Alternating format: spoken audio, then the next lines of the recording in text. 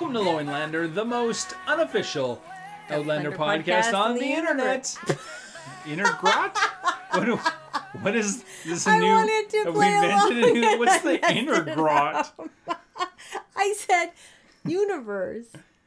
Oh, we've done like 4 billion episodes. You don't know what I say yet? You go. You're doing great. Go ahead. That's amazing. Welcome to Loinlander. Welcome to Loinlander. No, you No, okay. go. All right. Welcome to Loinlander, the most unofficial Outlander podcast on the universe or anywhere. I am your host, Joe. Oh, I'm your host, Megan, and it is late. We are here to talk about episode 607 of Outlander entitled Sticks and Stones. Sticks and Stones. Now, this episode was directed by Jamie Payne, who, interestingly enough, directed a ton of episodes in season 5. This is his first episode of season 6. But one of the episodes he directed that I know you really liked was called Never My Love, which was the final episode of season 5. And not that you liked the episode, but stylistically, it was really cool. It was when they were in that 1970s home. Oh, yeah, that was a cool episode for sure. Yeah, so he directed this episode as well. And it was written by some person named Danielle Barrow, who wrote a bunch of episodes in season 5 too. But I don't really have anything that great to say about the writing of this episode. Yeah, I mean, it was a continuation of the last episode, which, if you tuned in, you would know I did not enjoy. Yeah. So this episode begins with a cold open, and we have flashbacks to Malva in front of everyone in the church talking about the devil in the guise of the man who seduced her, and you were immediately confused. You looked and said, "Oh, what's going on here?" Yeah, well, it was just, I just didn't expect to see Malva again. I mean, story-wise, we're moving backwards, guys. Like, Right. What? It's a jolt, right? Like, to suddenly... I didn't want to see her. I thought we were done. So it was just like, oh my God, really? Yeah. And you looked over and said, "Are we still doing this?" Yeah, and we were all episode long. Yeah. So then we have the title shot, which I thought was very cool. It's Ladybug crawling up the chute of the... It's like a stalk of wheat Yeah. or something like and that. then suddenly it sees blood dripping down and it flies away. Mm-hmm. It's a great shot. As all ladybugs do. As all ladybugs would. Yeah. And then the episode begins right where we left off with dead Malva lying Still in dead. the garden. Yeah. Only now Tom and Alan Christie are standing over her. Yeah. And did you know right away where this was headed? Like, did you know that this was going to be a you murdered her situation? Absolutely. I mean, as it goes, to later on in this episode, everything points to Claire, right? I mean, she had, what was it? Motive, opportunity, and the means. I can't remember what Roger's big 3 were, but I mean, I was thinking that after last episode that, I was kind of wondering if she actually did it. Yeah, you looked over at me at one point and you're like, "I'm sorry, did Claire murder Malva? Is that what this is about?" But let's go back to the scene with Tom Christie and Alan Christie and Jamie and Claire, because it's an upsetting scene. And Tom Christie says, "Well, we'll have to bury them in the forest. We can't bury them next to God-giving or God-believing Christians or something." I can't remember. I mean, that's on brand for Tom. It's God above all. But Jamie looks at him and is like, "It's your daughter." Yeah. Tom doesn't care. It's all, God is Tom's only daughter. And then he says, and I mean, Tom is such a bizarre character because I felt bad for him. Like, his eyes are welling up and he said, "What are we going to say about her?" Because when he agrees to the funeral, he says, "What are we going to say about her?" Right. And Claire said that Malva Christie was full of life and light and that there was fire in her eyes. There was fire in her eyes. Yeah, she was a motivated little witch, if nothing else. Yeah. And then Jamie picks her up. And here's maybe where, I don't know if this is the storytelling or the directing, but he picks her up and he's carrying her and we see her dead hand flailing. And then next scene, dead hand resting. It's like, why? We get it, guys. Like, she's dead. That's she's her dead. hand. Yeah. That's her hand. And then Claire goes to take care of the body. Sure. Like, why though? Well, no one else. Who else is going to do it? Right. Like, the Fisher folk. Like, no yeah, one... that's true. No one's going to touch her. No one's going to want Right. anything to do with her. And then she starts having, I don't know, like waking daydreams, sort of. There's someone pounding on the door. She sees like the light. She sees Lionel Brown. She sees that bird from season 3 that she saw in the kitchen when she was married to Frank. Yeah, it's like a weird flashback montage. I mean, she's having a mental breakdown. She is. And Lionel Brown is talking, oh, do you think Jamie's going to save you? He can't save you from yourself. Here's what I'm going to tell you. The Lionel Brown stuff has annoyed me all season long. Mm-hmm. This episode was the only episode that I thought they did it well. Is that right? Yep. I thought if they had done the Lionel Brown stuff like this all season, I maybe wouldn't have hated it so much, because this Lionel Brown in this episode was completely different from all the other Lionel Browns. Like, this was... The other Lionel Browns were just like spooky, she's jumping at shadows, but in this episode, Lionel Brown actually is like a manifestation of her subconscious and her own self-doubt. Like, Lionel Brown isn't there to scare her. He's actually just talking with her. He's having conversations with her. He's not... I don't think anywhere in this episode was the Lionel Brown manifestation actually threatening in any way. He's lurking, though. He's her worst thoughts about herself. Yeah, for sure. But you know what I mean? Like, I like how in this one, he's just kind of like sitting in the corner and talking to, it was actually, for me, way creepier than just having him be like this, like, spooky face in the window and that kind of thing. I thought it was just a way better way to do it. And also to, it was a really smart way to show Claire's mental struggles, without having to spell it out with like, a clumsy conversation with Jamie where she's like, which she ended up having anyway. Right. But, it was a good way to get into her head without, having to lean on monologue or, an exposition dump conversation. Right. So I actually thought it was, they used it well in this one. Interesting. Yeah. So she decides, he's talking to her and telling her just her worst thoughts about herself. And she avoids the ether. And she goes and she starts chugging whiskey. 1 glass, 2 glass. This is her attempt not to take ether. Right. Like, this is her being the big person, the responsible person. I'm not going to take ether. I'm going to chug this whiskey straight. Jamie comes around the corner and he says, wouldn't blame you if there's none left. And I'll have one too. Yeah, and then he has one too. Miss Bug arrives and she is nasty. Yeah, I mean, this carries on this trend where just like suddenly everyone on the prairie there is just shitty to them. Yeah. All these people that they've, helped and sheltered for, is it years? Provided employment. Employment, have been, from what I have seen, nothing but good. And they just like turn on the Frasers immediately. She's just a busybody. And she said, everyone's wanting to know what happened. Malva kept telling people it was Mr. Fraser's bairn she was carrying. Mr. Crombie's here. What should I say to him? So Jamie says, tell him to wait outside. Jamie goes to meet this Mr. Crombie, Mr. Grumpy. And he starts Mr. Grumpy. Throwing all sorts. He acts like he's just giving a Bible to Jamie. Right. And then he just starts throwing all sorts of accusations and insults, like to Jamie and to Claire and to like everything. Yeah, accusations. Yeah. And like I said, like it's like all of a sudden it's just like okay to beak off Claire and Jamie and everyone else. And the part that I don't get is that they just take it, which bugged me the last couple of Well, he's like, use your next words wisely, and the guy just turns around and walks away. But still, like it seems out of character for me. Then we have a scene with Brianna and Roger, and she tells Roger he's not the minister, at which point you pointed out... Yeah, I was like, is this a drinking game? Like, how many times have they told him he's not the minister? Yeah, and she doesn't look pregnant at all. I don't know if anyone else noticed this, but her pregnancy is so inconsistent in this episode. Like, yeah, she's it was pregnant. bugging No, you. she's I not. didn't really notice, but I don't really notice her at all.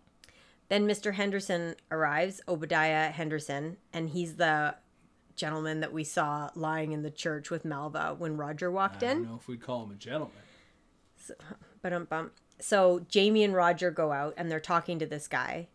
And again, he basically just came to mouth off. Yeah.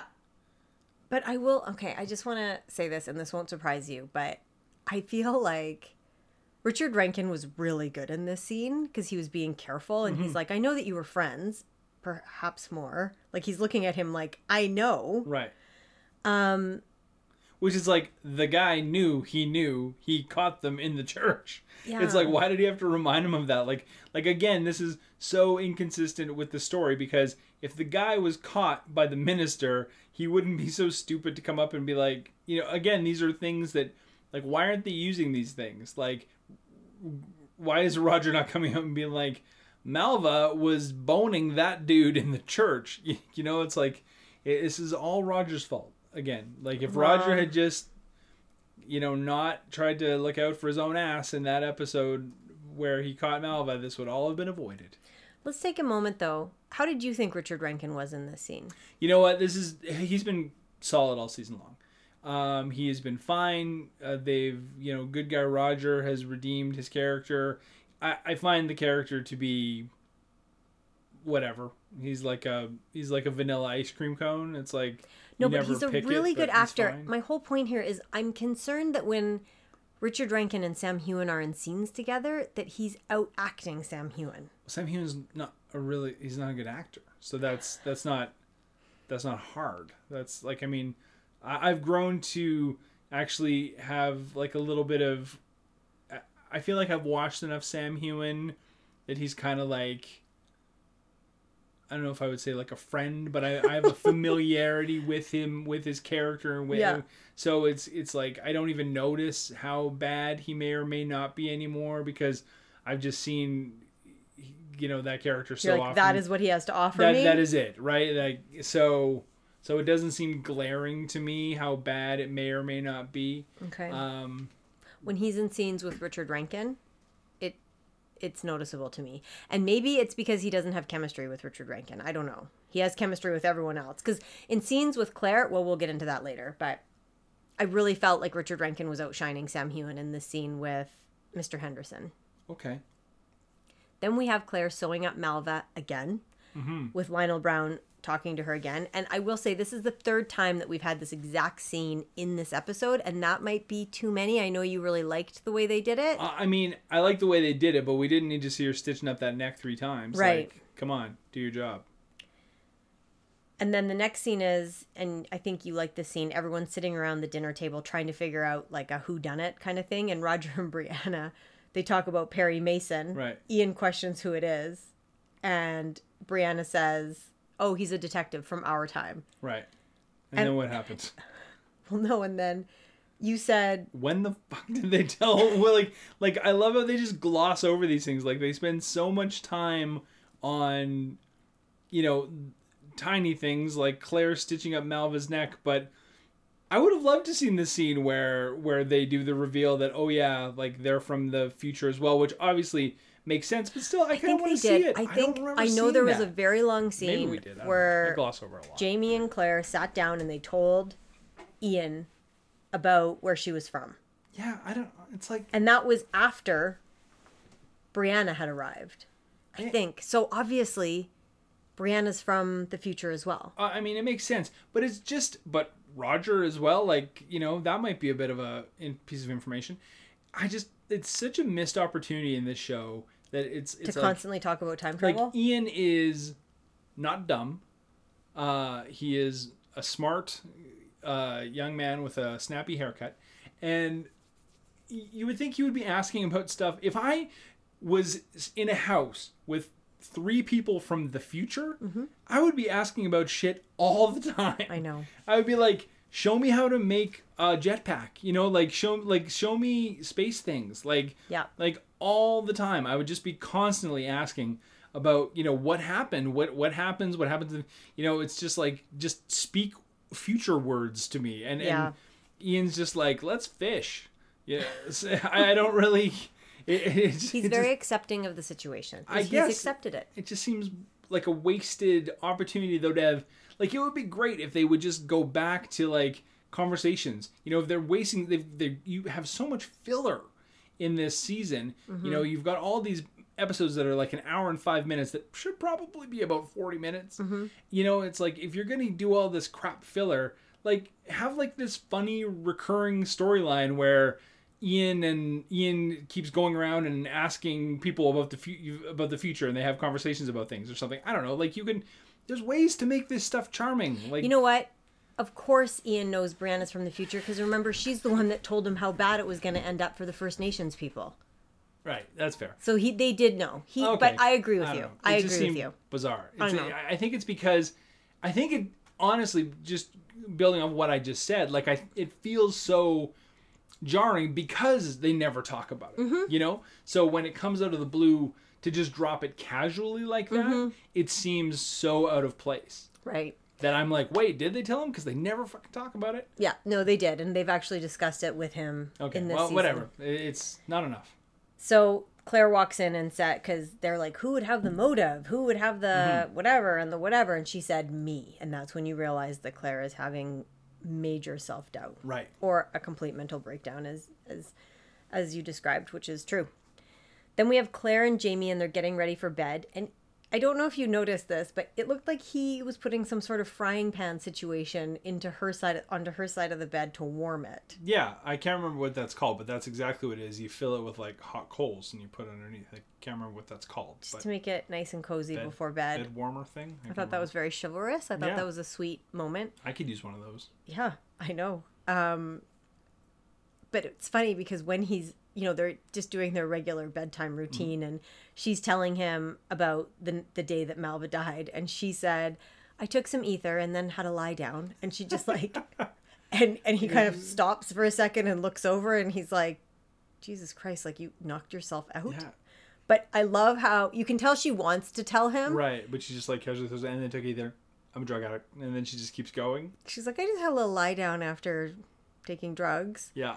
So she's almost ready to tell him, but not quite. And good for Jay Frey for not pushing it. Like, he calls her out on it and says that's a little crazy. Mm-hmm. But he can tell she's not ready to really dive into the ether thing yet. And then he says, you didn't hurt her. You're just not capable of it. And this is where I started to get annoyed, because I know the history of these characters. And it's like, well, she murdered Dougal. Like, yeah, he was threatening her, but so was Malva. Like, she and Jamie together, they've done some stuff. Yeah. So I thought that was interesting. Claire seems to think she's capable of it. Yeah. And then there's another Brianna and Roger scene with, you, as you said, the token shot of Jemmy in the forest. Yeah. And Brianna does not look pregnant again. She's not looking pregnant. They sit down. And then I will just say we're coming to a really interesting part of the episode, which is Claire and Lizzie talking about the Beardsley twins. This is where we have, I guess, Lizzie's very special monologue. Yeah. Is that what we're calling it? And she describes to Claire about how she had this is when she had malaria and a horrible fever to where her teeth were clacking together. Well, we've somehow, I can't remember where it was, but we found out that Lizzie is pregnant. She's pregnant. And that's why we're having this conversation. Right. But, yeah. And she says the lads rubbed cream all over her. We were slippery with ointment and naked under the quilts. There's things about, like, wrinkled raisins and fuzzy bits, and I can't even remember. Like, it was just... And she said it felt so wonderful. Yeah, well, yeah, I don't know. So... But, okay, so I think... The Beardsley three-way extravaganza, like, it's, like, I've had fevers and stuff before. You've been sick, with my teeth chattering. And I can tell you that, like, a three-way, a menage a trois, greasy or not, was not, certainly not on, like, top of mind. Or anything probably I was really physically capable of at that time. But I know. Lizzie was like, she saw the opportunity. It's not an opportunity, though.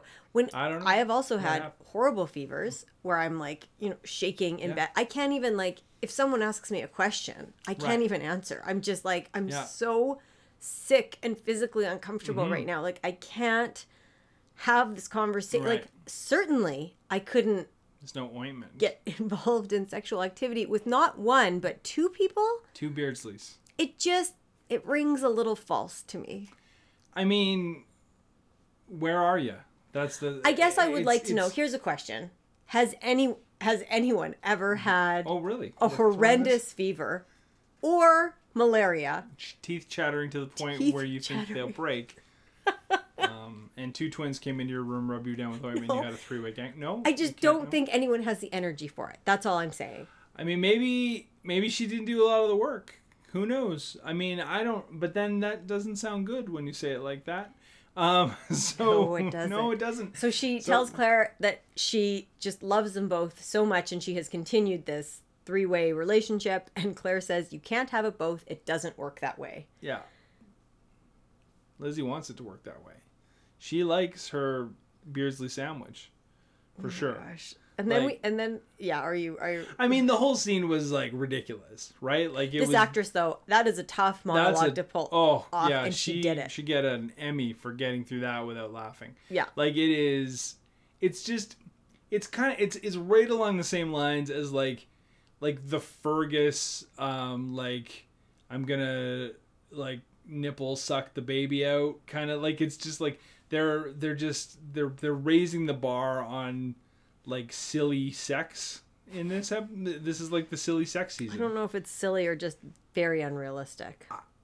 To the point of being silly, like it's. You know what though? Who are we to say? There are people out there that get off on having horrible fevers and 3-way sex. So why are we? Who are we to say? Someone had to write that shit, so someone thought it up. Like that's Diana Gabaldon. I mean, good right on now, you. Like she knows. Like, that's her thing. That's so her thing. We shouldn't judge. No, I will. Okay. Roger sees Mr. Bug and he asks him to be careful around Jemmy because he's been scaring Jemmy with ghosts of witches and everything else. And Mr. Bug says, "That's life. I'm going to go kill a pig. I'd ask you to watch, but I think it would be too disturbing." And you were annoyed.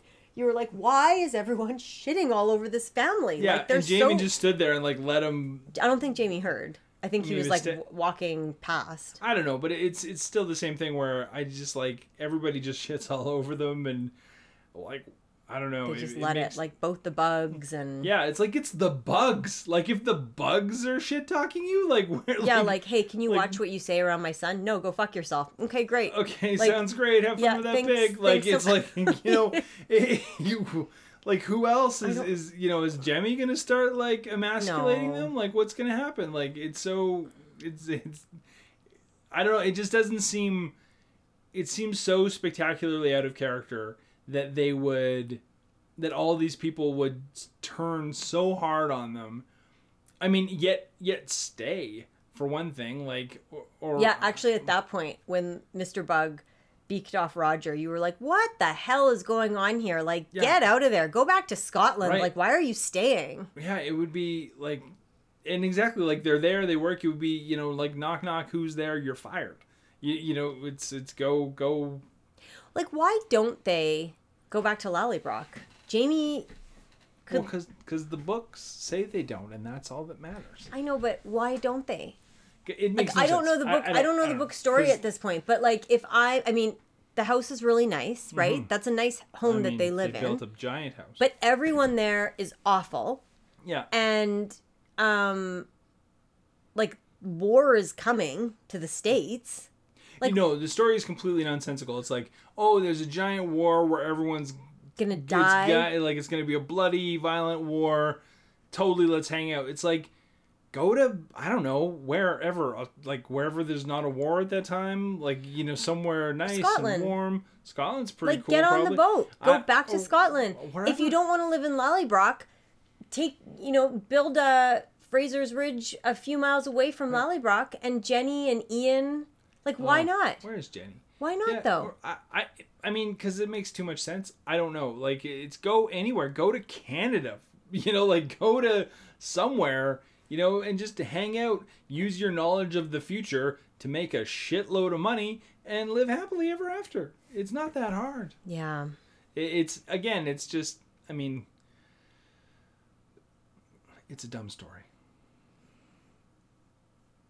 Jamie and Roger then have a heart-to-heart, and Roger confesses that, he has this pull to sort of take care of all the folks at Fraser's Ridge. And then he says, I don't think there's a minister coming. Someone has to do it. I'm thinking it's me.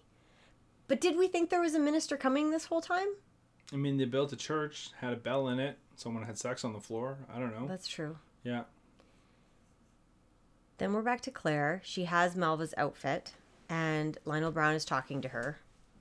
And you said these were truth bombs. Yeah, Lionel Truthbomb Brown. Yeah, that he was just... Because he's like, you're selfish. Everything you do messes things up. He's like the Loinlander Avatar. Yeah. Like, that's kind of all the stuff Lionel was saying was sort of what... I've said for like 3 seasons. Well, it pushes her over the edge. Yeah. And she does not drink the ether, but she inhales the ether. Right. And then as she's going down, just like all the trauma from the last few years, like since she first went through the stones. Yeah. I guess that's the last 2 decades, comes back. And you hear Tobias Menzies say, Madame Fraser. And then you hear Frank say, Claire. And then you hear Blackjack saying beautiful lies, which was so exciting. First of all, I love hearing Tobias Menzies' voice, but then when you probably don't remember when he says beautiful lies. No. It's from my all-time favorite Outlander episode, the moment when I realized this was my favorite show, The Garrison Commander. Oh, and you've mentioned this one. It's when Blackjack and Claire are in the room and he starts drawing a picture of her while she's talking and telling him how she arrived when she did. Mm-hmm. And he draws it and he's like, and he turns and shows her the picture and she says, you've drawn my likeness. It's beautiful. And he says, I'll call it Beautiful Lies. And then he like punches her in the stomach. Oh, I remember that. So the Beautiful Lies is like, I can see why that was trauma for her that he says that. Because that's the moment where she's like, I am in a lot of trouble here. This person knows I'm lying. Right. And then it got me thinking, just to go on a tangent, about the first season of Outlander. They had Tobias Menzies playing not 1, but 2 characters. It's such a loss to have that kind of actor. And it wasn't like he was just in it sometimes. He was in it all the time, almost as much as Katrina Balfe. Well, he was on the poster. or like some of the posters he anyway. absolutely Like, he was a lead. It's crazy. You can't even compare season 1, really season 2, or probably even season 3 of Outlander, but for sure not season 1 to what's happening on now in the last couple seasons, because it is a completely different show. But it's so frustrating because, and the book does go back and forth. She has a lot of memories of her 20 years in the future with Frank. Like, why can't we see more of that? You know, like it was 1 episode. It was 1 episode of what happened. It was episode 3 or maybe episode 2 of season 3, and then it was done.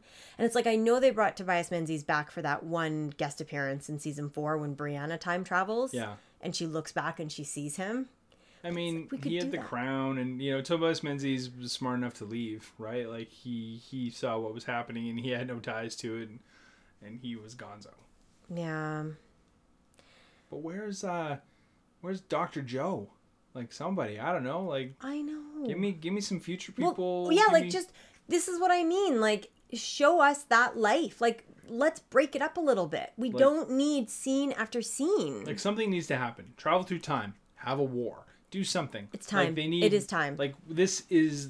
It's time. The biggest waste of a season. An hour and 4 minutes to say that Malva has died and people are mean. Like, that's what we did. Totally. It's a show about time travelers, and we've spent an entire season on like a Little House on the Prairie drug addiction and a murder mystery. Yeah. It's like, what a waste. The next scene is Claire and Jamie go to Malva's funeral. And, I mean, there's hardly anyone in the church because she was considered a sinner, but they sit at the back. Brianna is there looking very pregnant. I'm just going to go ahead and say she was a sinner. Like, it's not... she was not good. Everyone's a sinner, as Roger said. No, but like I'm saying, like she was. It's not like she was miscast as a good person, as a bad person. Like, she was not. She was like there was. If people knew all the stuff that Malva actually did, even less people would be in the church. Chopping off fingers and doing like witch rituals and like having whatever premarital she was trying to survive sex in for her sure, but I'm just saying period. it's not like It's not like, oh, she was an innocent flower and people are judging her. She was not an innocent flower. There's not enough pallbearers as they pick up her That's right. casket. So Jamie steps forward. Mm-hmm. Alan Christie's like, no, not you. And so then Ian does, young Ian, which, why is that okay? I don't know. I mean, I hate the Alan Christie character so much. But it's just. Well, again, and then Claire's like, well, I'll carry the baby's Alan Christie throws a hissy fit, and it's like, yeah, whatever, blah, blah, blah. He drops his sister to go get the baby. Well, throws everyone off because he just drops her. It's like, they're bonkers. They are. But then Jamie, like later on, like the next day, you see him and he's just so angry and he totally takes it out on Lizzie. He like walks into the living room and he's like, you've acted like a whore. She's like, I'm not a whore. And he's like, I'm not saying you are. I'm saying you acted like. It's like, oh my God, like he's so crude. He's totally taking it out on her. Yeah, like why is he such a coward to everyone else, yet he punishes and he's like, you are going to marry one of these Beardsley twins and I'll probably kill the others. And you look over and you said, there is no double fucking on the ridge. No. Single fucking only. Yeah. Oh, and then Claire learns, so he forces her to marry, I can't remember which one. One of them. The great. Jimmy Job, whatever. Yeah. Something like that, yeah. And then the next morning, Claire learns that it was Lizzie banging on her door. Mm-hmm. The morning that Malva died. And she feels a lot better. Weight of the world. Weight of the world off, but then quickly Lionel tells her it doesn't mean anything. And she starts like really, really losing it. And then I liked this scene a lot. She's moving from room to room and Jamie is also there. They almost do this dance in that square that is her office, the hallway, the kitchen, and then her office again. And I also liked when Jamie was looking at her curiously and then looks into the room and Lionel Brown is standing right beside him. Right. Well, and at one point Claire was like, don't go in. Like, I know, like what she was actually thinking? thinks Jamie's going to see him. Like, she's having a mental breakdown. Like, she's living in a distorted reality.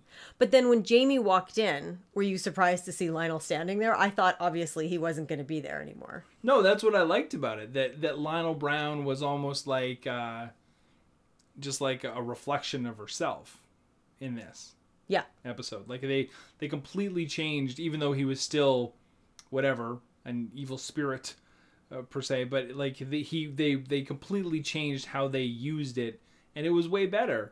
It was almost like it wasn't. I think it was because they weren't trying to make him like overtly scary. It worked. Yeah.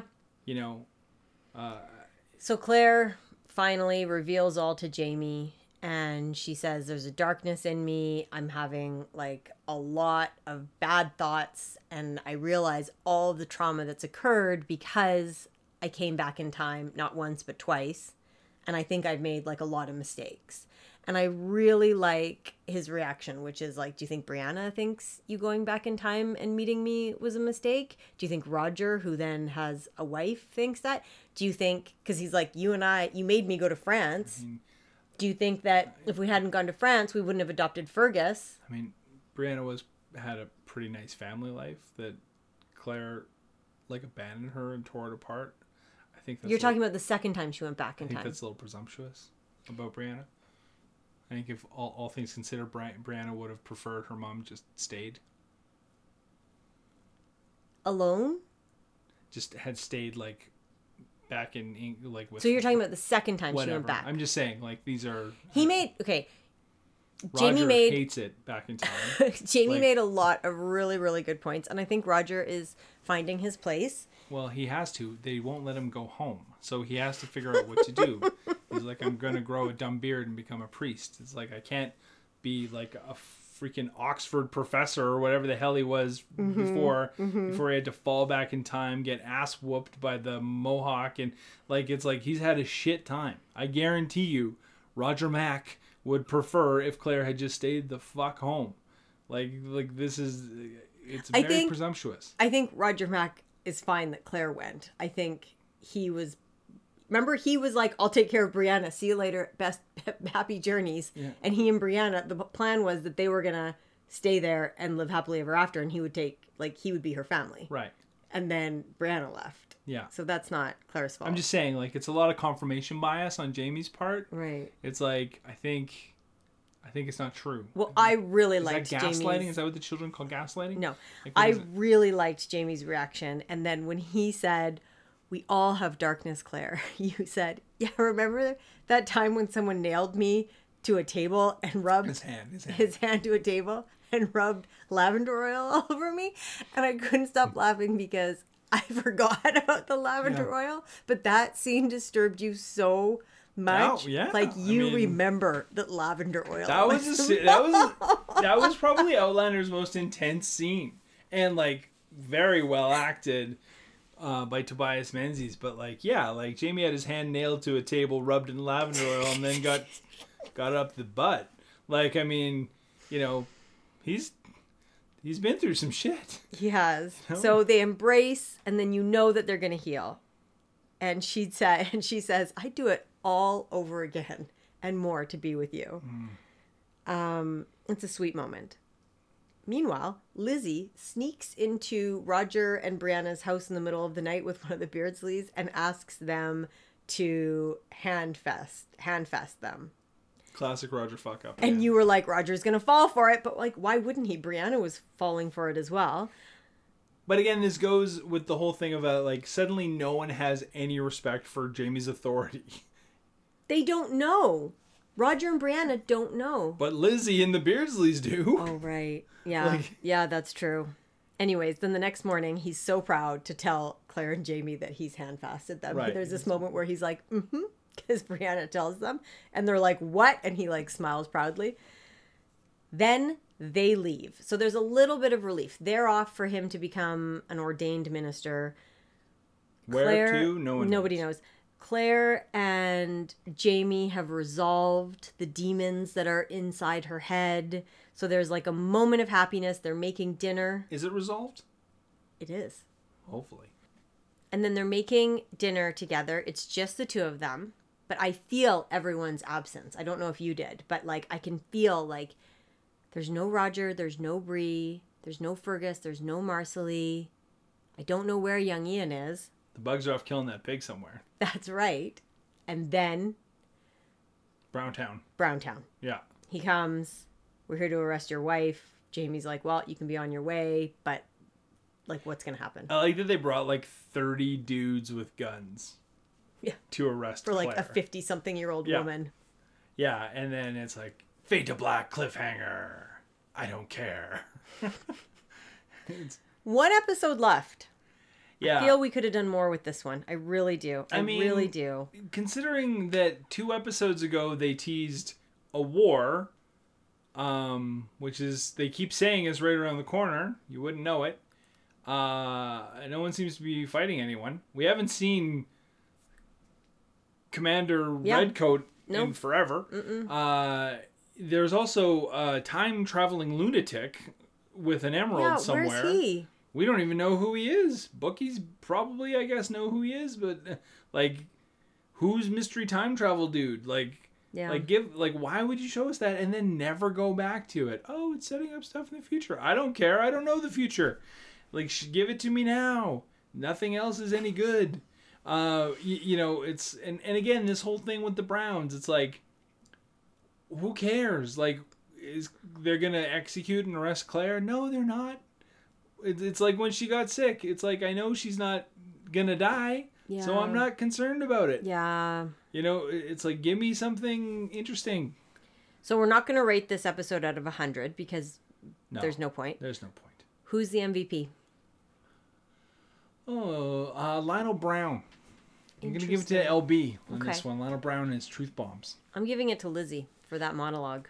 Sorry, just to go back to Lionel Brown for 1 second. I want you to hit on Lizzie, but like, again, that guy's a good actor though. He's great. Like, he is a really good actor. He was good in the previous season. He's like, I'm really glad that they brought him back. He's been wasted a lot of this season. I wish they'd done this with him all season long.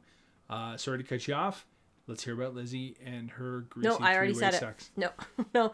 Just I thought that she that actress did a great job. What would you say is the best scene? Oof. That's a hard ask. Maybe the Perry Mason scene, even though it kind of threw me, it was the only scene where they kind of like had a little bit of fun that I can think of. Maybe that's the best I got. Yeah. What do you got? Probably the scene where Jamie walks through the door and Lionel Brown is there, like right before, because you're like, okay, she's going to tell him and this is going to be resolved. This is going to be great. That's probably my favorite scene. Right. Well, and we've talked about this before in other shows. This is a co-pet peeve of Megan and I, where we both hate in shows when things are happening to people and they lie to the closest people around them for no reason. And Outlander does that a lot. Yeah. Well, lots of shows do it. It's like this writing trope that I hate. You know, it's the same thing about, you know, in horror movies where someone sees the monster and they just don't tell anyone. You know, it's like it's the same kind of thing where, again, like Claire and Jamie have this super close relationship. I just feel like she maybe would have spilt it a little earlier. I'm glad they didn't drag it on any longer. So, what's the worst scene? I mean, I thought the Lizzie scene was ridiculous. It was, yeah. My worst scene is probably one of the ones where we just kept seeing the close-up of her sewing up Malva's neck. It's like, okay, yeah, I get it. Yeah, filler, right? Yeah. That's the episode. The good news is there's only one left, right?